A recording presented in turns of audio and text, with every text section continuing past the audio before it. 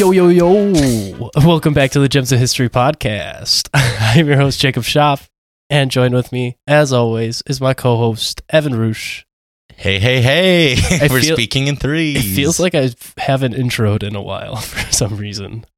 I think I just kind of get that nervous tick where you just immediately say something random, and that's where it's Get into it. And also spies. So that's true. Yeah, I hope you guys enjoyed our spy series, the British and American Revolutionary War spies.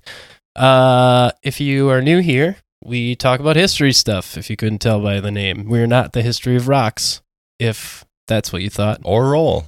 No, neither one. So go find something else maybe we'd be sponsored if we just cover rocks one time.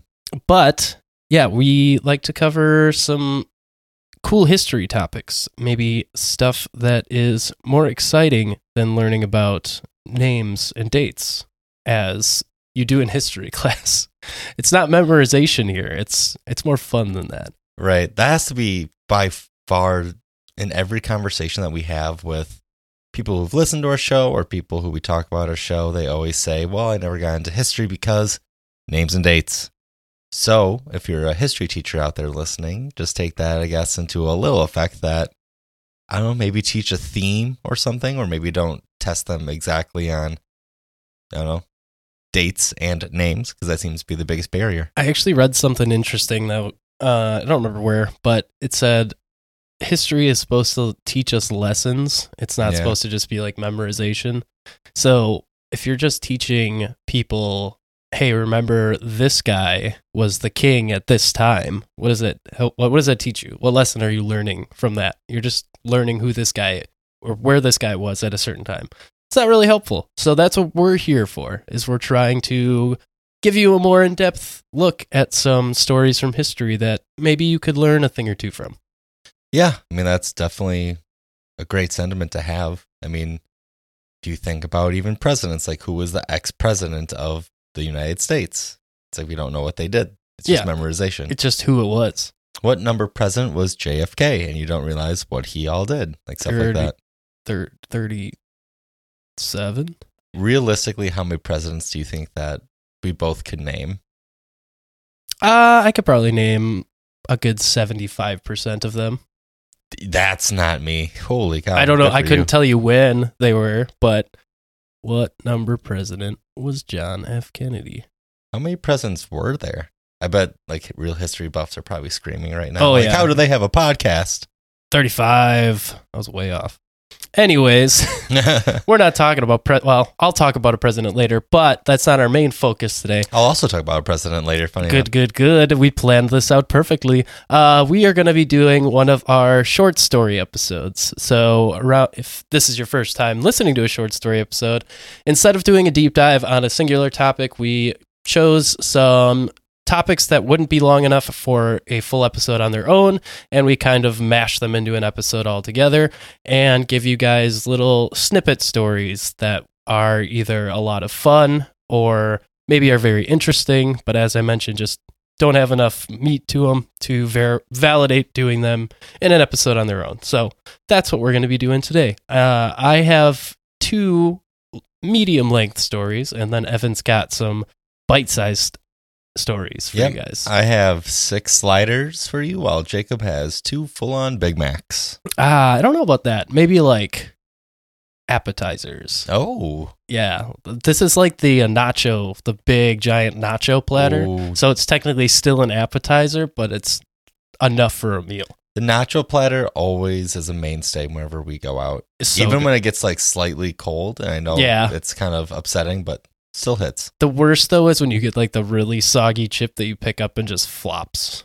Oh, yeah. Then you just want to go back and fight the chef. But I also have a friend who looks for that. Like, they douse their, like, when you get the Speedway container where it's just like chips and then like the liquid cheese, they just douse them in cheese and then let it sit so that they get soggy, and they like it that way.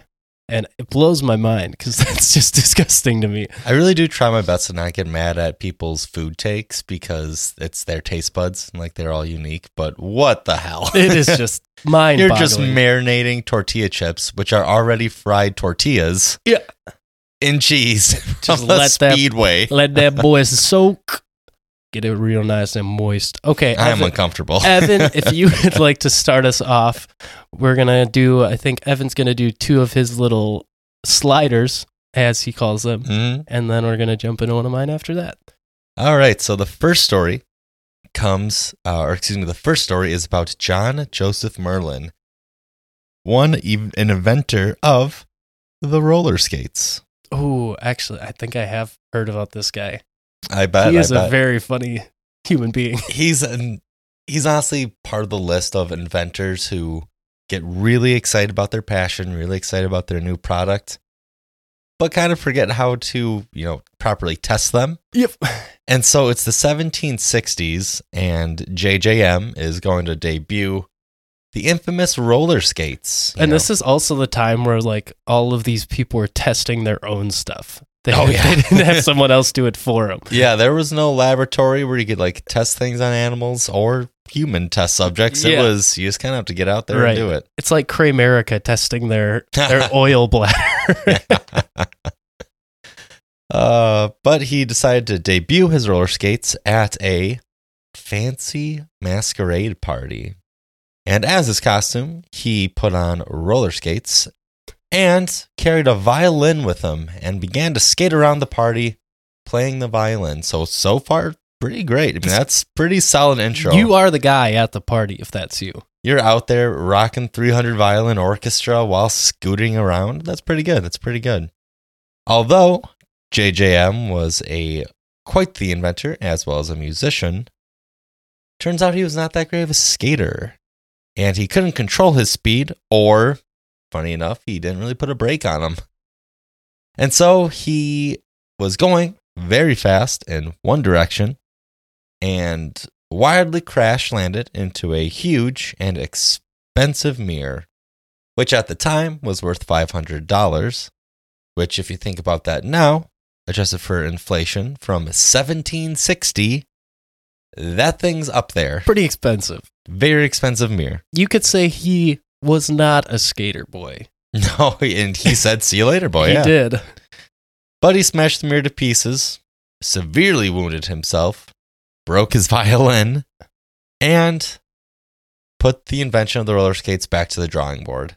Started the days with W's and ended with a major L. Do you think someone threw a banana out there? That's sort of the guy from Mario Kart. This was all him, I think. Yeah, this was all just natural, or just not being coordinated. If you enough. build a mode of transportation on wheels, you have to come up with a way to make it stop. I highly suggest, and we'll probably share this on our social medias, at Gems of History Podcast on Instagram, YouTube, and TikTok, and at Gems_History on Twitter. But looking at the original designs of the roller skates, there's just simply not brakes on them. You just kind of had to stop. That's kind of like the guys that do the speed downhill skating and stuff, where they just like turn themselves.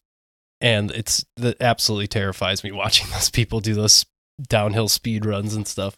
Oh, especially like I've been snowboarding before, and it was a very exciting afternoon in my life, but you just don't stop. You just kind of have to switch your body, and my big goofy ass could not do that. So my buddy Casey that's been on the show, he asked me like in a group chat with a bunch of people who wanted to go snowboarding with him this year. First of all, I'm broke as fuck and cannot afford to get into snowboarding. It's like $100 just to do it for a day. Yeah, so can't afford that. But also, his brother was dating a girl a few years ago, and I went over to his brother's house for a party, and his girlfriend had casts on her wrists. And both of them? Yeah. Like plural? I'm pretty sure it was both. It might have just been one.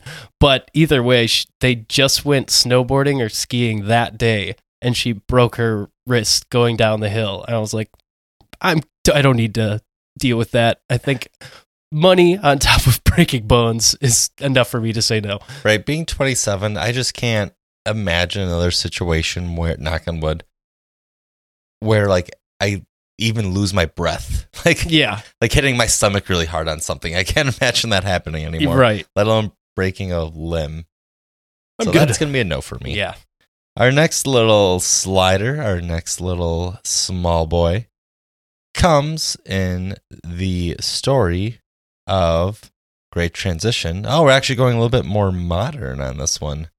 So this is just a quick little story highlighting the deep undercover work of the Detroit Police Department. Okay. So the incident happened in 2017. Oh, sorry, go ahead. I was going to ask if this is about Axl Rose from the Beverly Hills Cop. Not quite. Originally from Detroit. There you go. Oh, so, Axl Foley, not Axl Rose. Axl Rose is the Guns N' Roses guitarist. I mean, like, I was going to let you have it. Nope. I'm not going to let myself have that. We held ourselves to a different standard. That's why you should rate us 5 stars on Apple Pod. Putting in all the plugs now. Yeah, exactly. But this incident happened in 2017, so 5 years ago from the time of this recording. Essentially, the story goes, a few Detroit police officers from the 12th precinct were going undercover, going to the deep undercover, posing as drug dealers, and they went to a drug house to operate a little stingy sting. That is when they met 2 buyers who were also undercover officers from the 11th this precinct. 22 Jump Street? This is the Spider-Man meme. Yeah.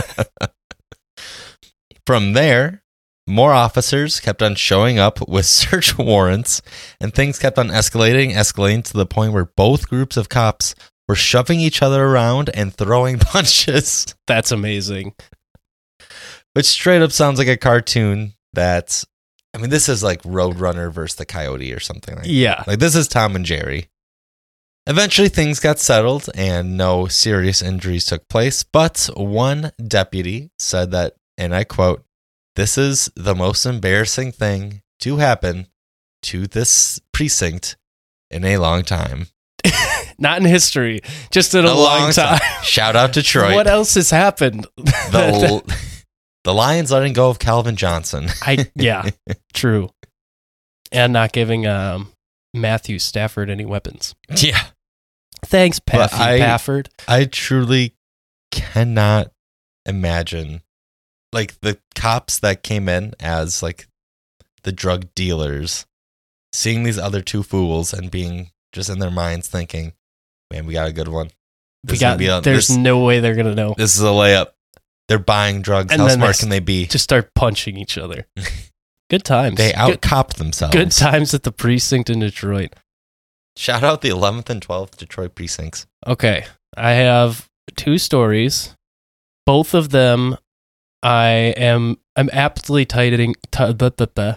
I am tentatively titling both of these stories as under the same umbrella of going against the odds.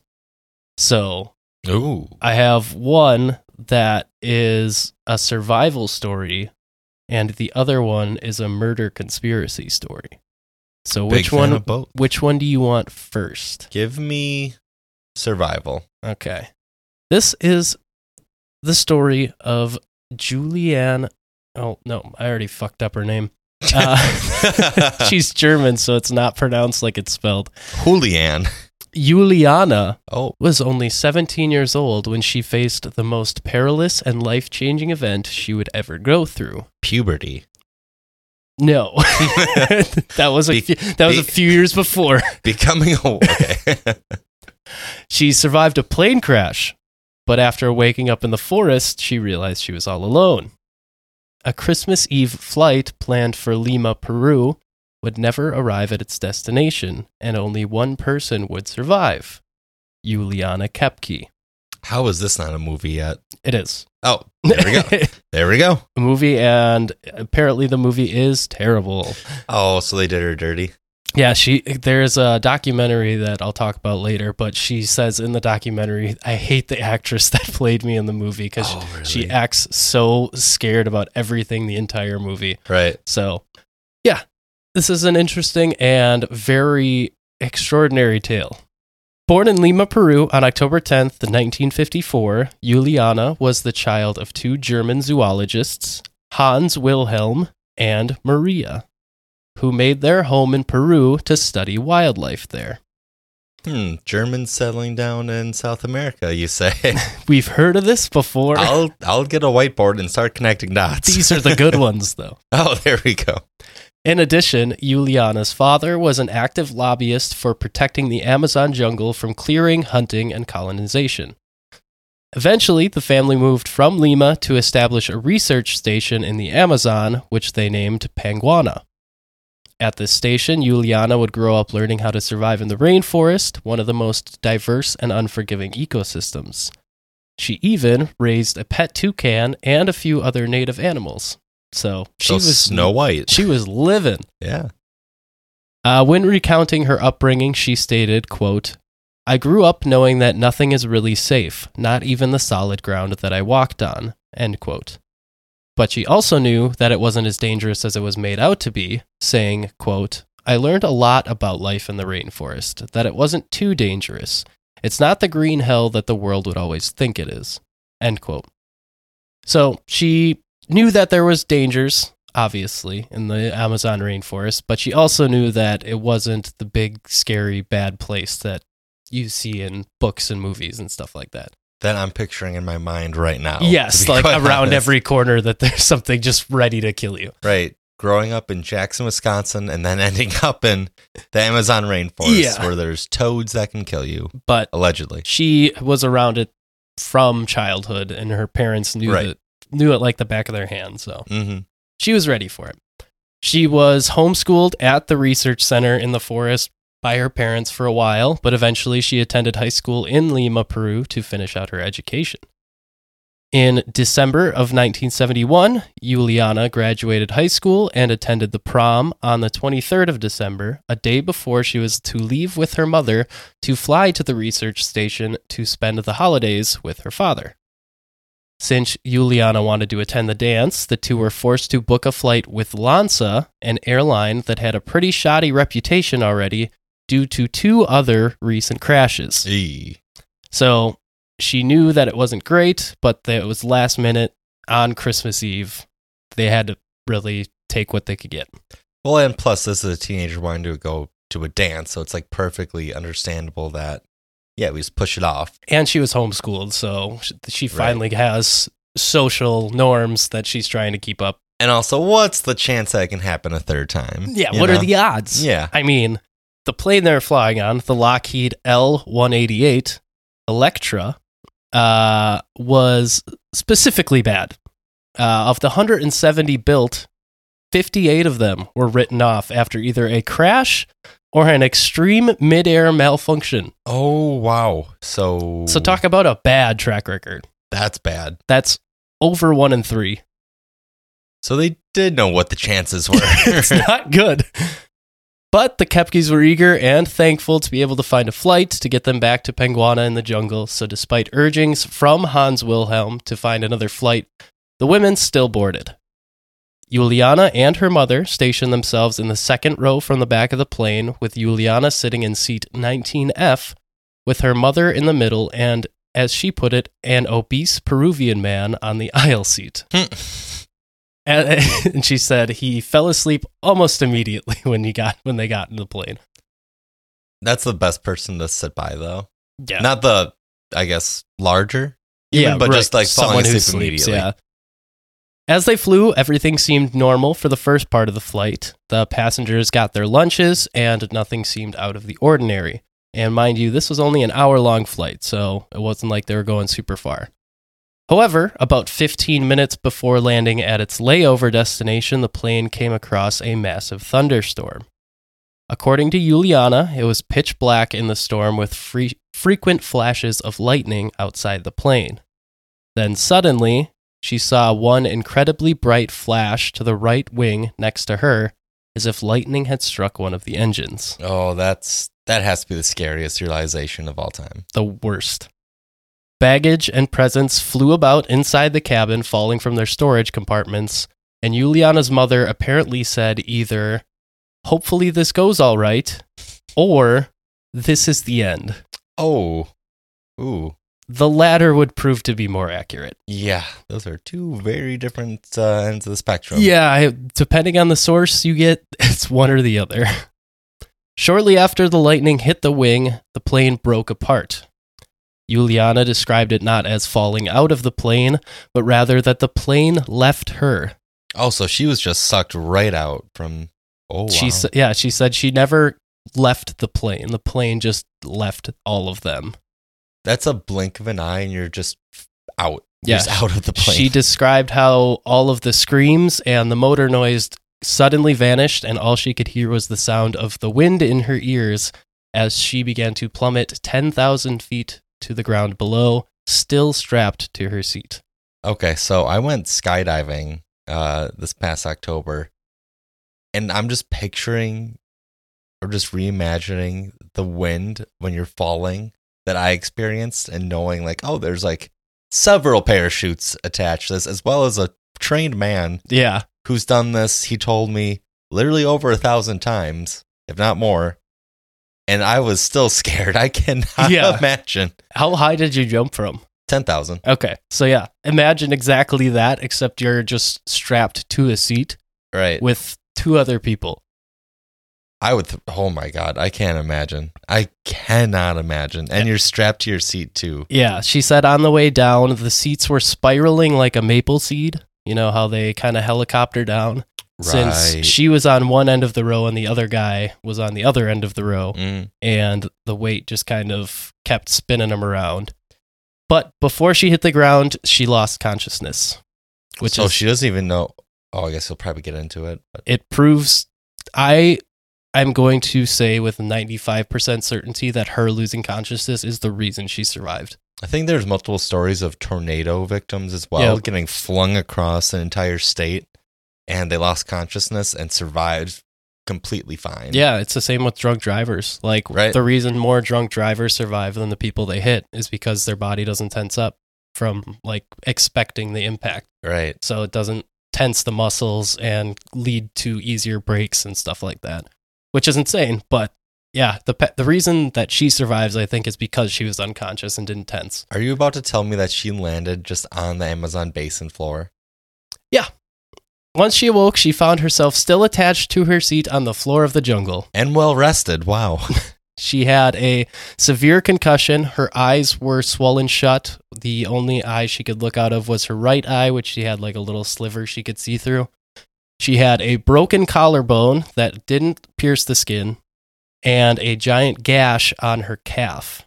However, she said the most strange thing about her injuries was that the gash on her leg wasn't bleeding, even though she said it looked like a canyon.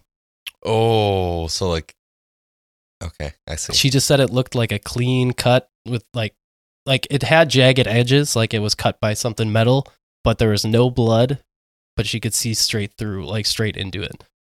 So it was a very deep cut. That is insane. Yep. Like, those are very gruesome injuries, don't get me wrong, but breathing after that is exactly insane. She was wearing only the miniskirt dress that she began the flight with and one sandal, but her glasses were gone. So she, in addition to her eyes being pretty much swollen shut, she also had difficulty seeing in general. And hard to find those on the Amazon basin floor. Yeah. After waking up the first time, she could only process that she had survived the crash and that she was in the forest before she passed out again. She said she laid underneath the seats for about half a day until she finally managed to gather enough strength to get out of her seat and get her bearings. Her first thing that she did when she got back into the swing of things, if I suppose you could say, she was looking for her mom. She began to crawl around looking for her because she still couldn't stand up yet. However, she was unsuccessful. Eventually, she heard the sound of running water. Since she was raised in the jungle, she knew that running water was the best thing she could hear, because not only had her father taught her that civilization would be downstream, but a story of survival from her childhood also taught her this same trick, because she heard of a group of adventurers in the nearby mountains that had needed to return to get help when their guide had shot himself in the leg, but the man that went out to get help got lost. Eventually, this man found a stream and followed it and found help, though. And this is what Juliana was relying on to save herself. This is incredible luck. Yeah. Like, just follow the stream back to civilization, as well as just like having a place for water as well. Yeah, it is very lucky, but it's also like all of her survival instinct that she learned from her parents growing up coming in handy all at once. And just knowing to like lay low for half a day, like to like regain some semblance of strength. Yeah, said she tried to get up on her knees and she almost instantly fainted again when she first tried. So Juliana then began her journey downstream, sometimes walking and sometimes needing to swim. The jungle, even with guides and machetes, still prevents a very arduous and slow hike. So as you can imagine, this was quite the intense task for a single young woman with no tools. And no legs. And like trying to climb over just a fell log. And your clothes are constantly wet. Like, not a fun time. No. After 4 days of traversing the jungle, Juliana eventually found three more passengers still strapped to their seats. However, they had landed headfirst into the ground with such force that they were buried 3 feet deep with only their legs sticking out into the air. Now that's something straight out of a cartoon that you see. But like seeing that in real life with real people, I'd probably throw up. Yeah. Almost immediately. She looked at them and saw that one of them was a female, and thinking it might be her mother, she went to go check, but she saw that the woman had painted toenails and her mother never painted her toenails. So she realized, nope, this is not my mom. But there was a fortunate side to finding these other passengers, though, because Juliana was able to find a bag of sweets that would serve as her only food source for her entire time in the forest. She just looks in their peeps. She's like, actually, no, thank you. She said she found some sort of cake, too, or something like that with the bag of sweets, but it was covered in mud. And so she tried eating it, and she tasted it, and it was so bad that she said no. Yeah. Even though she realizes, like, after the fact that might have been useful to have. That could have saved her life. But she was like, I can't stomach this. No. Juliana attempted the best she could to find herself leaves or thick tree trunks to provide her some sort of shelter. However, with how much it rained and how thin her clothing was, she spent most nights sleepless and shivering while also getting drenched. Gosh, there has to be like she ran into an animal or something story coming up here. Eventually, Juliana heard planes and helicopters above attempting rescue operations, but she could not draw their attention. Because despite the largest search in Peru's history, the density of the forest would not allow rescue teams to see any of the wreckage from the plane, much less one single person. Right. So she now knew that she was truly on her own. She kept following the water, and eventually she found a propeller and engine from the plane in the forest. That almost has to be a little surreal, just discovering all these little bits and pieces. Yeah. Finding like other passengers and then finding the propeller. Yeah. By the 9th day, Juliana finally came across a sign of civilization, a hut. She went inside and chose to rest with every inclination that she was likely to die alone in the jungle. Inside of the hut, she found a can of gas, which she used to pour over the wound on her shoulder. That wound was specifically bad as it had become infested with maggots, which she was able to pull out on her own. And she ended up spending the night there, and to her amazement, she woke up hearing other voices. That has to be like hearing angels at that point. That's literally what she says, yeah. Also, maggots, disgusting. It is gross. Like in your flesh. Yeah. In the documentary, she made a point to go to a farm where a horse had gotten cut, like really bad. Yeah. And they zoom in on the cut and there's maggots inside. She's like, that's what my arm looked like. I don't need to see that, but thank you for the visual. Those are just, it's disgusting. Yeah. Ew. Gross. So upon waking up, 3 Peruvian loggers found Juliana in their hut, and at first, these 3 men were startled, believing her to possibly be some sort of water spirit that they refer to as, I'm not going to get this right, Yamanjabut. She made it all that way, and then They, she's confused for they were water scared of her because they spirit. thought she was a water spirit. Because apparently there's a story of a blonde, pale-skinned, like spirit of the water, and that's exactly what she looks like. She's a 17-year-old blonde, thin woman. So they were like, it's a spirit. Oh, that has to be so frustrating. Like having to explain, like, no, 17-year-old girl Yeah. would like to go home. So she luckily knew how to speak Spanish because her parents had taught her, and she went to school in Peru. So despite their apprehension, she told them that she was a survivor of the plane crash, and the men let Juliana stay there for the night, and the following day took her by boat to the hospital located in the small town nearby. So 11 days of survival on her own had finally brought Juliana Kepke to safety. She was treated for her injuries and reunited with her father. Good for her. That's super sad. Like she lost her mother and all those people, but that's such an incredible story. That's 11 days. We're still not done. Oh, we're still not done. Nope. So, but with the good comes the bad, as she found out that her mother had initially survived as well, but she died from her injuries shortly afterwards. Showing true strength, Juliana agreed to help the authorities find the plane out in the forest. So she went back with people to go help them find the plane. And after a few days, they were able to find and identify the corpses. 92 people were on board Lanza Flight 508, but only Juliana survived. Jeez. Following the event, life was tough, as is to be expected. She was the center of a media spectacle, and she developed a fear of flying and had reoccurring nightmares of the event. But she didn't let that stop her. She went back to the jungle after studying biology in Germany. She went back to Peru, studied bats, and eventually got married to a fellow biologist. In 1998, she returned back to the exact site of the plane crash with director Werner Herzog to tell her story. She once again sat in seat 19F for the flight to the filming, which she said was therapeutic and helped her gain a bit of closure on the entire ordeal. Good for her. Yeah, she's very brave. And the same seat, too. Do you think they rolled out the same plane just for shits and gigs? No, they flew in a much more safe plane. They threw in one of the like secure air buses, even though it's an hour flight. I would hope that there's no more of these Lanza flights even available anymore after all of this. No. When they got to the forest, they examined scraps that still remained from the plane, and she retraced her steps to get an idea of what she went through for everyone watching.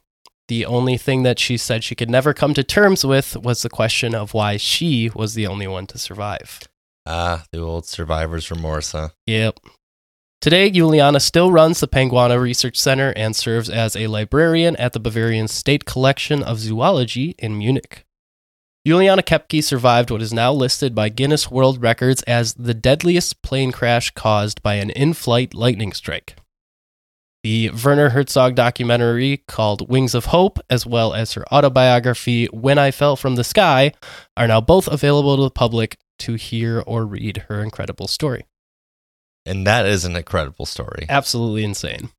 Just trying to you truly can't put yourself in those shoes, or I guess in this case, no shoes, because they all flew off. Just crawling around the Amazon rainforest floor, trying to survive in any way possible. It is insane. The pictures are crazy because it's just her in the middle of like a river wearing this dress with a hiking stick. And she's just this pretty young high school girl. Right. And she survived like that for almost 2 weeks on her own in the forest. Oh, man. Insane. And the only one to do it out of 90 plus. Yeah, I mean, just the fact that she survived the initial crash is lucky enough. But yeah, if there was anyone that was going to survive this, it would have either been her or her mom, though, I think. Right. And her mom did not, unfortunately, but at least she did. Wow. That is insane. Yeah, crazy. Well, back to one of my little sliders. But like I said, against the odds. Against the odds, absolutely. But our next little slider comes in the story of Robert Hansen.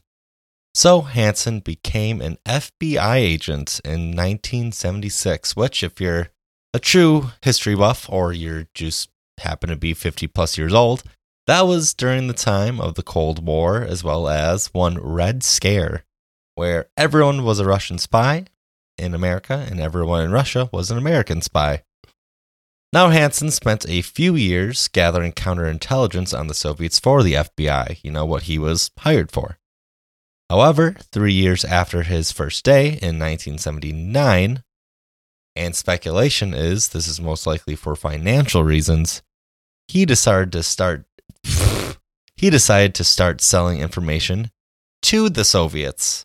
Not a good one. So the man that was responsible for a lot of good counterintelligence against the Soviets kind of just took a payout.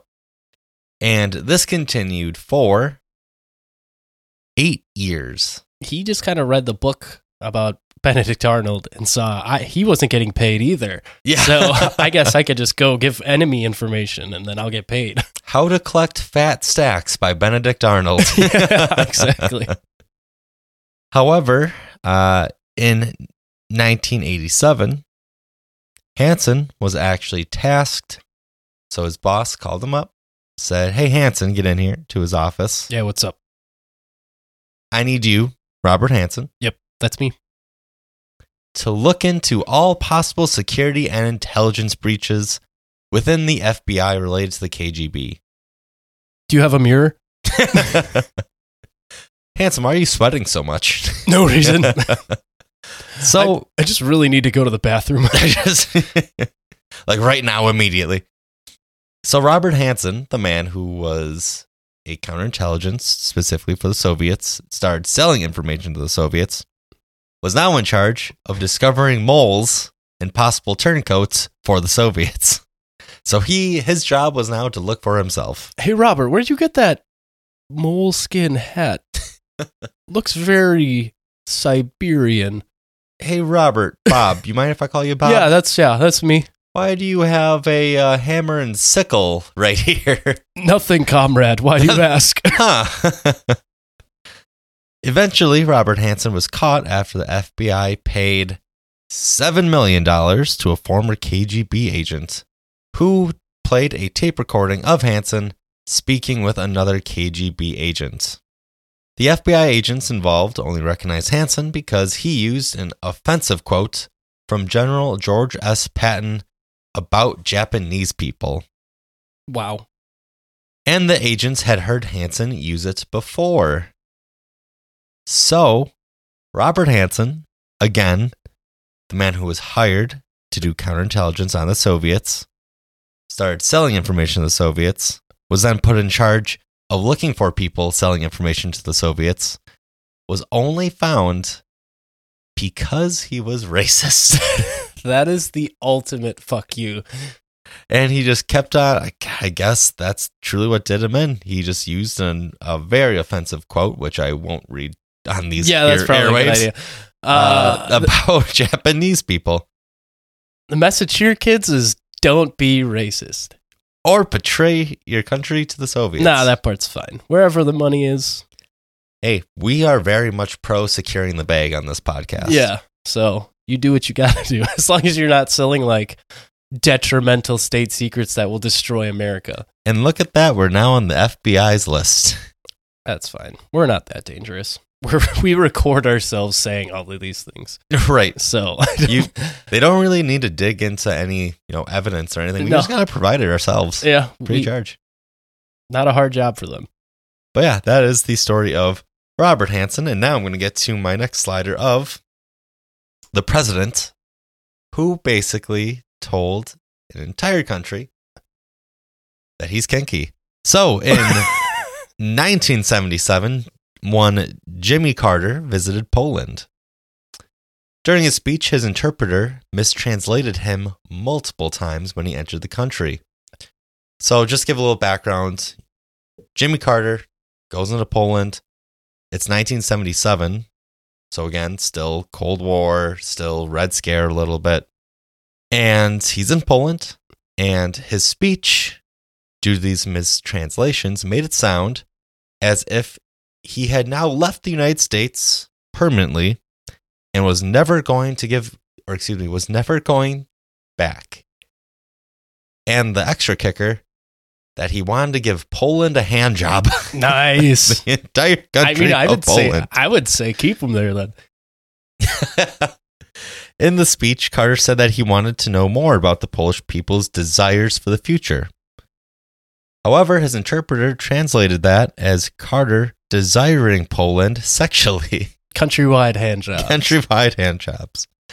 Later, the interpreter also delivered mistranslations such as, I left the United States never to return, and Carter, and that President Jimmy Carter was, and I quote here, was happy to grasp at Poland's private parts. Nice. I bet they're happy to have him. Can you imagine just all these people like the leader of the free world, huh? Yeah, doing good. Very free. Do you think he walked in backwards like the Nazis did, so they thought that they were leaving? I hope so. That counts. Is that where the moonwalk came from? I don't know. The Nazis invented the moonwalk by tricking the Polish. Michael Jackson just stole that from Nazis. So that was the worst part of the visit, but not the end of it. Carter I guess it promptly, depends who you're asking if that's the worst part. if it was a happy ending or what. Yeah. But Carter got a new translator. And later at the state banquet, Carter gave a toast. However, his interpreter refused to translate anything that Carter was saying. Where is he getting these guys? Yeah. Apparently, the interpreter couldn't understand Carter. Is he going on like Fiverr and getting the cheapest interpreter possible or what? Honestly, yeah. This interpreter couldn't understand Jimmy Carter's, quote, accent of English, and therefore just stayed completely silent during the entire toast. That guy is more useless than the first guy. Right, at least he was saying like, hey, he was giving hot singles in your area. Some information. Yeah. So Carter's trip started with him saying, everyone, every man, woman, hopefully not child, in Poland. That would have been bad. That would have been tough. In Poland, I'm here for a good time. And it ended with a toast that was completely silent. I think Poland is the country that banned Winnie the Pooh because he wasn't wearing pants. Because he wasn't wearing pants. So them getting this message probably threw them way off. Oh, that's probably what did it for them. These Americans honestly, and their cartoon bears and their presidents giving hand jobs. Wanting to sexually pleasure the entire country's private parts. That's how, stop the steal. That's how we stole the election. That is true. Actually, he didn't get elected, but regardless. This reminds me, I think it was a hurricane interpreter was on a national news thing, and he wasn't actually an interpreter. He just had a deaf family member, so he kind of knew ASL. So he was trying to translate while they were giving warnings to people for hurricane, like evacuation and stuff. Oh, no. So he just kept saying there were giant monsters coming and stuff like that, which I guess also kind of gets the point across. But that's also the plot to Pacific Rim. Yeah, so he was giving them a warning that something was coming. I guess. So I guess he wasn't terribly wrong. You need to sign GTFO, my dudes. Seriously. Jimmy Carter, what a guy. You need more presidents like him.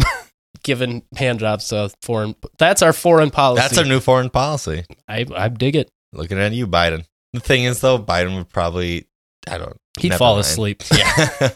During the hand job? Yeah. No. Well, he's the one giving it, so he's not getting anything out of it. He'd probably fall asleep either way, honestly. And that's presidential election. There's a reason they call him Sleepy Joe. Oh, man. All right, are you ready for a not fun story? Oh. Yeah, this is what I'm bringing today. So this one's the murder conspiracy. So against all odds, but the odds win this time around? This is an interesting one. It kind of fits under the against all odds banner, but by the end, it kind of goes sideways. So it starts off as like a success story and then quickly turns into a murder conspiracy. Oh, no. So, but we're talking about the Native Americans and the Osage oil murders. So as most people know, once Christopher Columbus arrived in America, things steadily began on a downward trend for indigenous people already living in America. Starting in 1492 and continuing throughout the 1500s and into the 1600s, more and more explorers arrived in the quote-unquote New World and attempted to impose their will on the current inhabitants. That is also the classic, like, oh, the whole new world, but there's people there already. Yeah, it's not new to them. No. It's been there the whole time. Yeah, we've been here.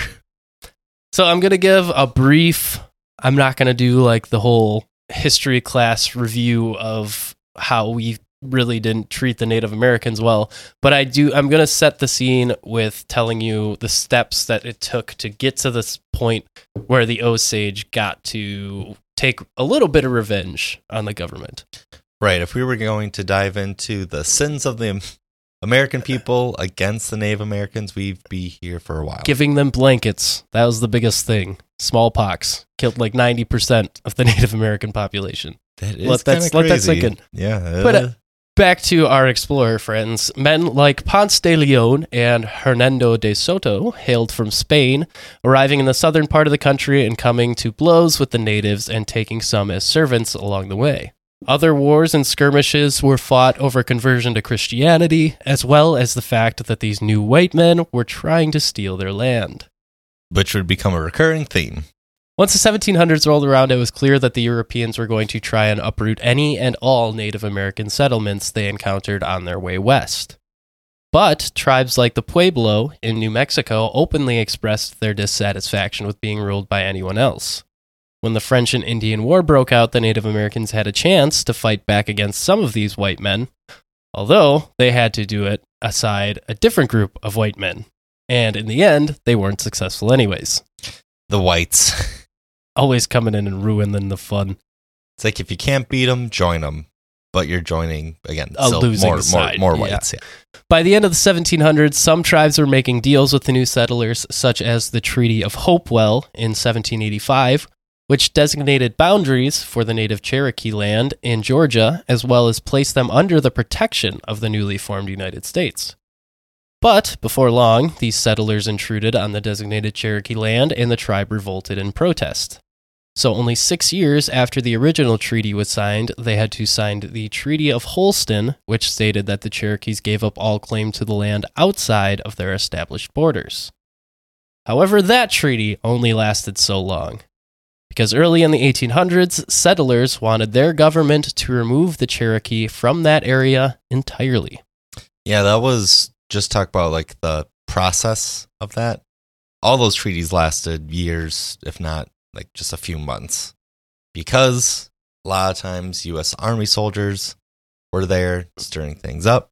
And then whenever even just a minor issue or accident happens, that basically gave the U.S. probable cause, if you will, or a reason to just take their land even more. Yeah, and this is coming into the time where everyone is traveling to California. Like, this is the early 1800s. Right. By the 1840s, everyone's going that way. So it's just a matter of time before these things expire. Mm-hmm.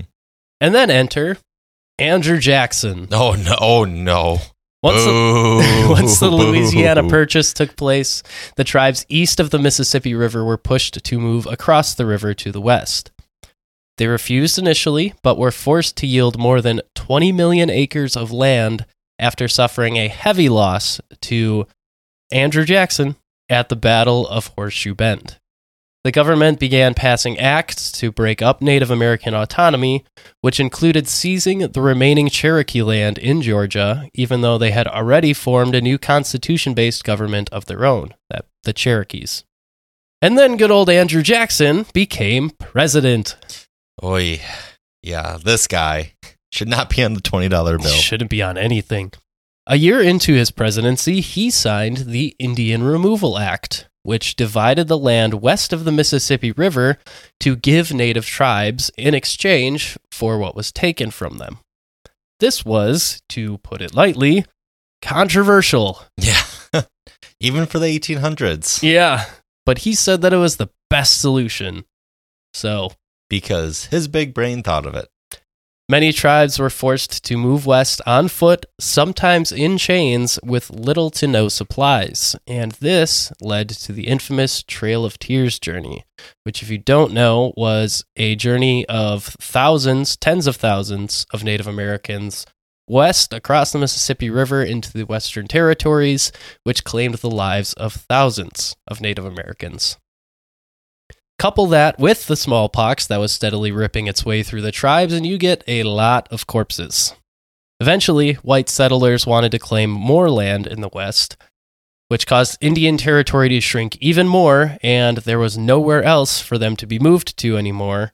So then the Indian Appropriations Act was passed, which created the Indian reservation system and provided funds to move the tribes onto farming reservations.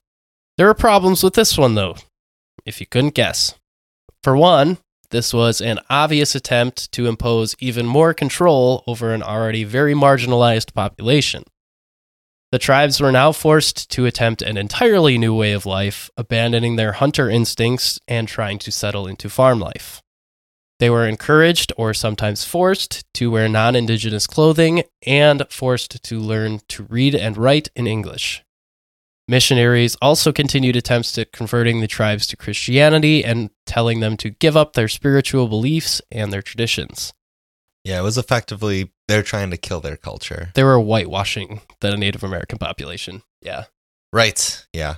And like imposing, like you had to wear our clothes, like that kind of stuff. It's what we've done.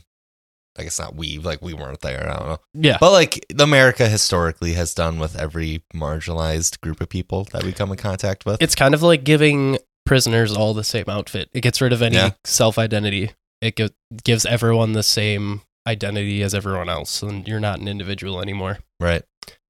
Eventually, these communal reservations were split even more and given to individual members of tribes, which left them with even less land, because they would break them up into sections, and any section that wasn't connecting to the one next to it, that land in between was sold and used for railroads and white settlements. So they're trying to break these people apart as much as possible so that they can control them. Mm-hmm. However, amongst this chaos and devastation for the Native Americans, one tribe found a way to gain the upper hand against the government that was trying to take everything from them.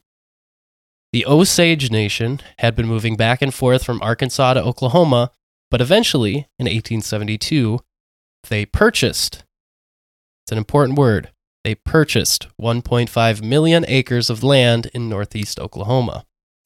This was different than a reservation that was allotted by the government because the Osage owned the land that they now lived on instead of being given it. Mm-hmm.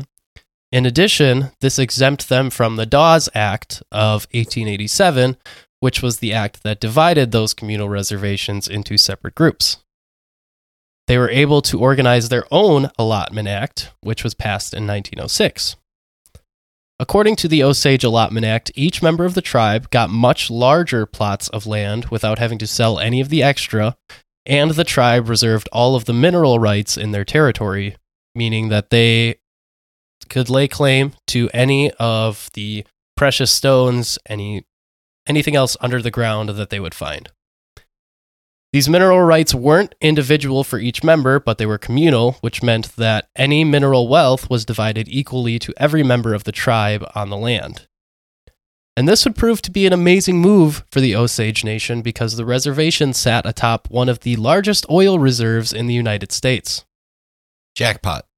Very quickly, the Osage, numbering just above 2,000 members remaining, found themselves being the wealthiest people per capita in the world in the 1920s. And in 1923 alone, they received what would be worth around $400 million in oil reserve money. In today's currency? Yep.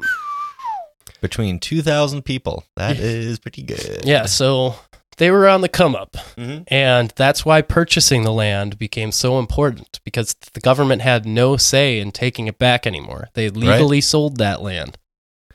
All of this wealth came in the form of what were known as head rights, which were hereditary claims to the mineral wealth in the land that passed from generation to generation.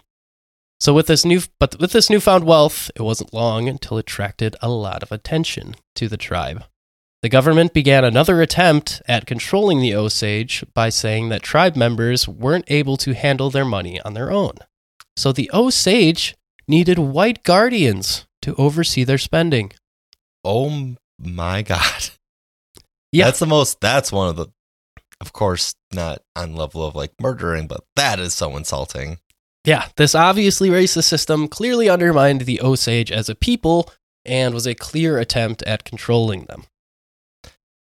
Wow. Yeah. So they finally make it.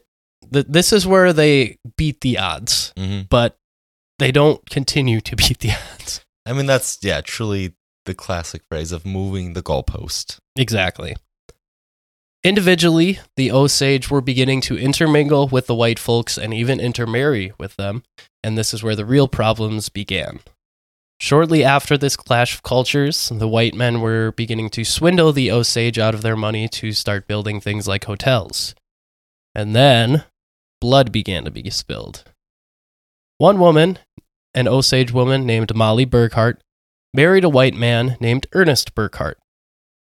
They had 2 children together, lived in a large mansion, and were happy by all appearances. But then eventually, Molly's sister Anna Brown was found dead in a ravine, shot to death. With no real justice system in place, this murder went largely uninvestigated.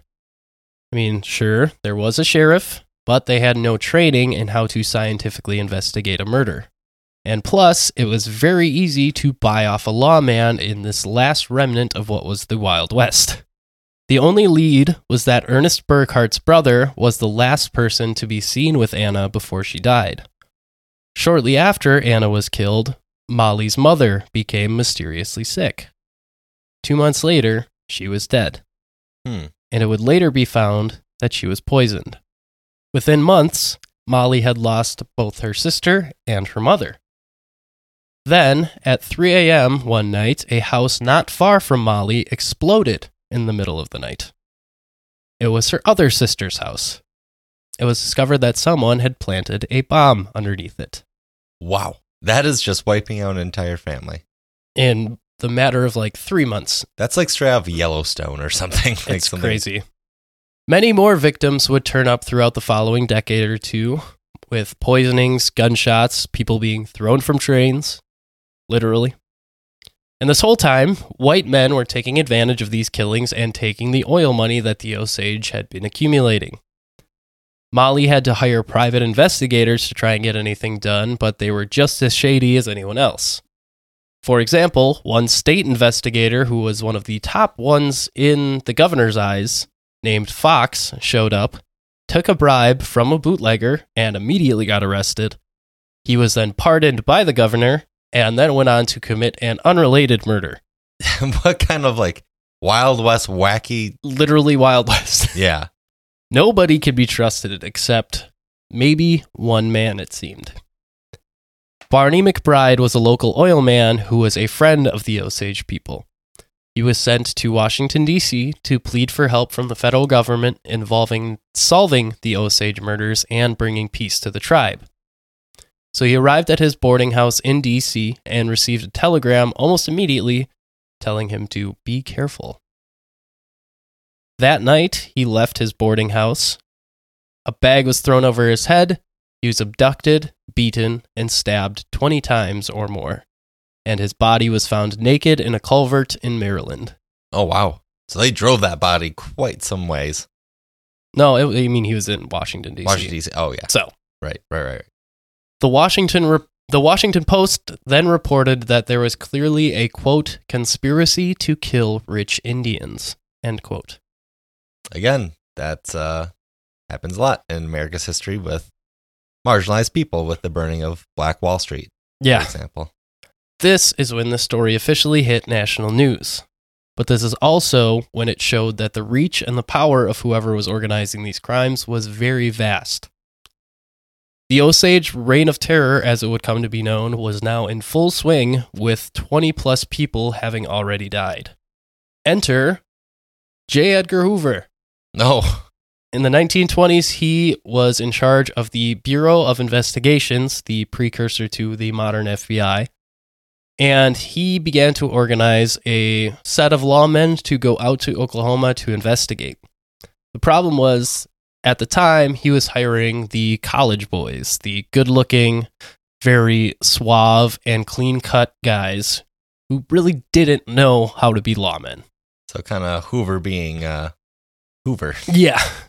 But he also had in his staff these Wild West lawmen who were very experienced but didn't like to conform to the new methods of scientific analysis like fingerprinting, and were very much more accustomed to the frontier way of solving things. They loved to bring up how they had a hunch, and that hunch was shoot them in a saloon. Yeah. So he picked one specifically of these Wild West frontiermen and took a gamble, sent him out with a group of what he called cowboys, and they decided to go investigate these oil murders.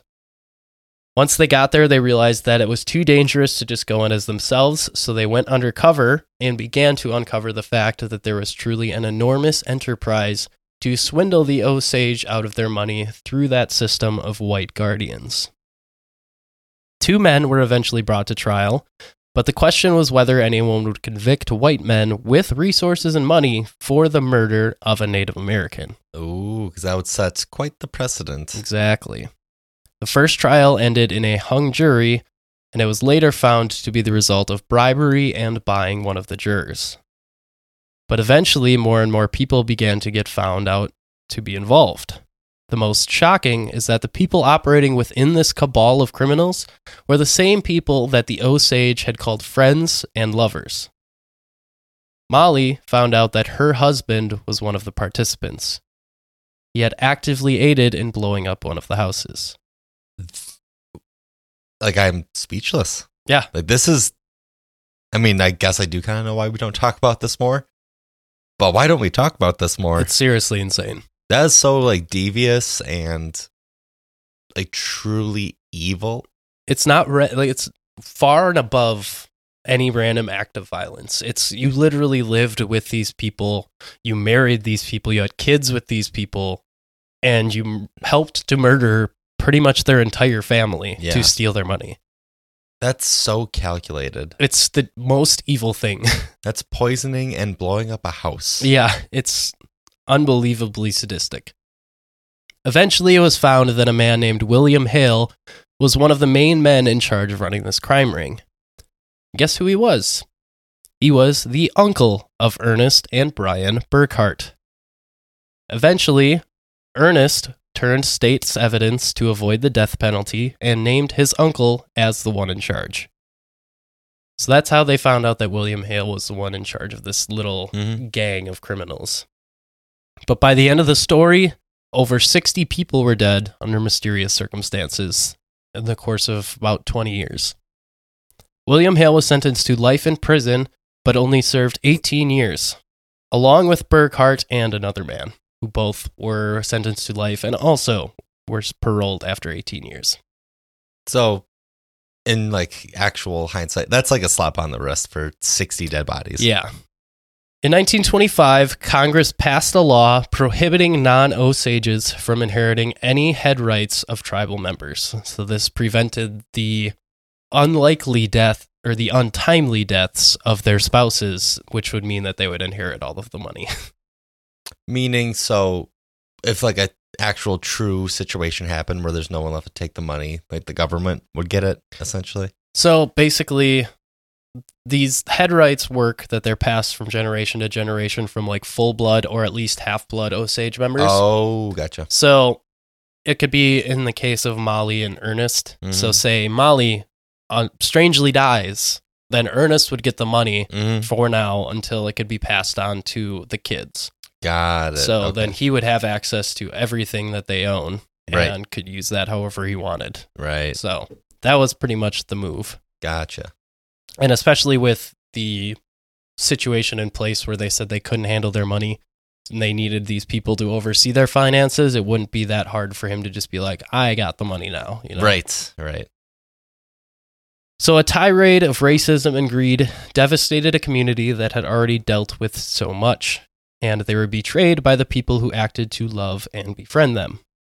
In 2017, New Yorker staff writer David Gran published a book titled Killers of the Flower Moon about the events of the Osage murders, which is currently being adapted into a movie directed by Martin Scorsese. Oh, a Scorsese one. Yeah, so that was a brief overview of this story. I would potentially like to come back and do an entire episode dedicated just to this, but I want to read this book beforehand. And that would be like a whole series. That's 20 years, 60 bodies. So, yeah, it's a very intense story, but that is the overview of it. So, wow. Intense. That is very intense. Because we know about the overarching how we treated Native Americans terribly, but these smaller stories really pinpoint how bad things were. Right. We typically focus on what the U.S. government did, what Andrew Jackson did, what like governors, state senates, all that good stuff did to like these people. But you have to keep in mind, it was very much, I'm trying to say like that classic phrasing of, oh, it was the times. Like, yeah, there was just racism, right? Institutionalized racism is very dangerous. Yes. And like it gets to stuff like this. That's what it leads to. So that's why it's so important that you got to teach people not to buy into ideals, like these dangerous ideals. Right. Looking at you, Kanye. Yeah. Oh, yeah. He's been on one. He has been on one. Yeah. All right. So I got one more full length story for you guys. One last slider. The one mini slider, which is basically the one mini slider, which I guess you could almost call like a little cupcake, was that an actual Catholic Pope, so Pope Urban VII, outlawed tobacco. Why, you ask?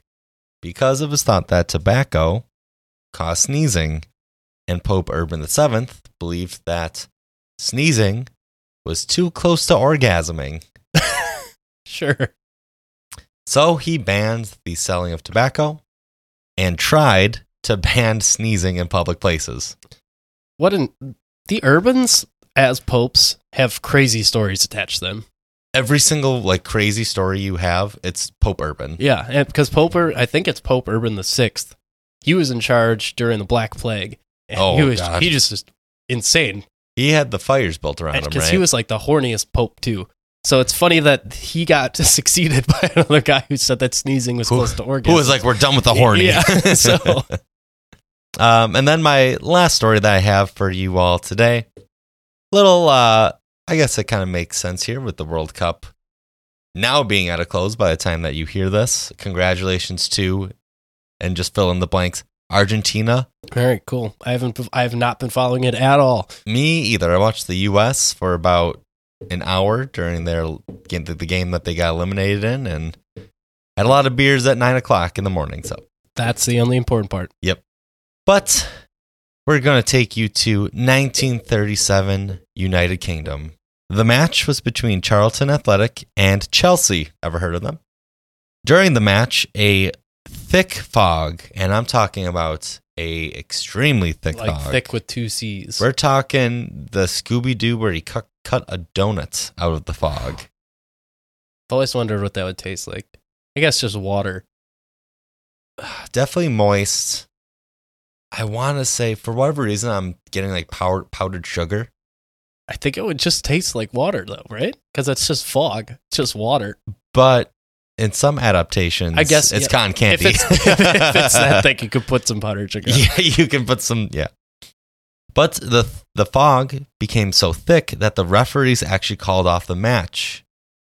However, nobody bothered to tell Sam Bartram, who was the goalkeeper for Charlton Athletic. So he just thought he was having the easiest game of his life. So for 15 full minutes, he stood out in front of the goal in a stance, ready to block any goal. Hilariously, Bartram thought that his team was just on a insane offensive run and was pinning Chelsea down by their goal. Can't you hear right, the whistles and the men grunting? Yeah. But he didn't realize what had happened until a policeman actually came, again, that 15 to 16 minutes later, and said, And I'm guessing, just oi, what you doing? Can you imagine how terrifying that would be? Like you're expecting soccer players and you just see an armed man. Bertram, realizing that he made a mistake, then, of course, went back to the locker room where the entire team was waiting for him and started bursting out in laughter. Oh, I would, yeah. Just absolutely dying as soon as he entered in the locker room. He was probably pissed. He was so pissed. But that is the fun little story of how the goalie stayed on to the field for a full 15 minutes Dedicated. after the game had been called. That's sort of dedication the U.S. needs next year. Right, looking at Or you. next year. Pulisic. No idea. Football and Absolutely such. no idea. But that wraps up my mini sliders. Sweet. So you got 8 stories today. We Holy cow. spoil the listeners. I mean, over one this. of your stories was just like a thing that Pope Urban did. Yeah. But the story went, he was anti-horny and That's- wanted people to stop sneezing. that is fair. So I suppose, what can he do? Mm-hmm. I hope you guys enjoyed these stories. Next week, we're going to get into the Christmas spirit. I'm so excited. We're going to talk about a lot of Christmassy things. Do we do, instead of like the gems of horror, where we turn off the lights and like light candles everywhere? The gems of holiday. Yeah, or it's just the gems of jolly. There- Jolly gems. There will be a full Jingle Bells band in the background the entire episode. And we're not going to tell them to stop. We're going to just speak while they're trying to play. It's like going to a Mexican restaurant and the mariachi band won't stop playing, except it's just a bunch of bells. Yep. So you guys can avoid all of that by just not listening next week. But please But do. please listen, because we could use it. We know how to sell ourselves. Yeah, I'm telling you guys not to listen. One thing I forgot to mention, in addition to the Native American story that I told, there's a band. It's a solo project, actually, by the artist name is Black Braid. They're a black metal band he is a black metal band, I guess I should say. I messaged him to ask what tribe he belongs to. He's from the Adirondacks, so I don't know what tribe that would be. I didn't really look into it too much, but I wanted to make sure I got it right. So I'm sorry, Blackbird. I didn't get a response in time, but go listen to his music and support him. He is a very good musician, and he just released his first album this year. So Nice. yeah, go support. Just wanted to mention that. Absolutely. I think we did all our plugs already. Well, let's do them again. If you want to continue the conversation, feel free to contact us on Twitter at gems_history. You can find Jacob at Jacob from Wisco, and then myself at Whatevskis. Then on Instagram, YouTube, and TikTok, you can find us at Gems of History Pod /podcast. Hell yeah. / I forget every week. Rate and review. iTunes, Spotify, wherever you listen. If there is an option to review, go do it. Tune in to Jacob's Friday videos. He's absolutely smashing it. Yeah. Yeah. Yeah. We'll go with that. Yeah, we'll be back next week. We'll get you guys into the Christmas spirit, and then after that, we are going to take a week off so we can celebrate the holidays, and then we will be back in the new year. It's almost time for our year in review. That just got me so excited. I love that episode so much. The fans love those. I love that They episode. love those dang episodes. What are we even going to talk about? What happened this year? Stuff. Send Stuff things. happened. Send some things. I literally told myself after last year's episode that I was going to keep a log in my phone of things that happened during each month so that I could get it all prepared beforehand. Yep. Guess what? I didn't do that. So we'll figure it out. There's usually websites that do it, like a wrap up. So we'll figure it out. That's what we do every year. We always figure it out, don't we? We're the kings of just, figure it out. Just go with it. Yeah. And we're going to go out of this episode. So you guys at home have a great week this week. And I got yelled at again for not saying this last week. So stay polished, everybody. Thank you.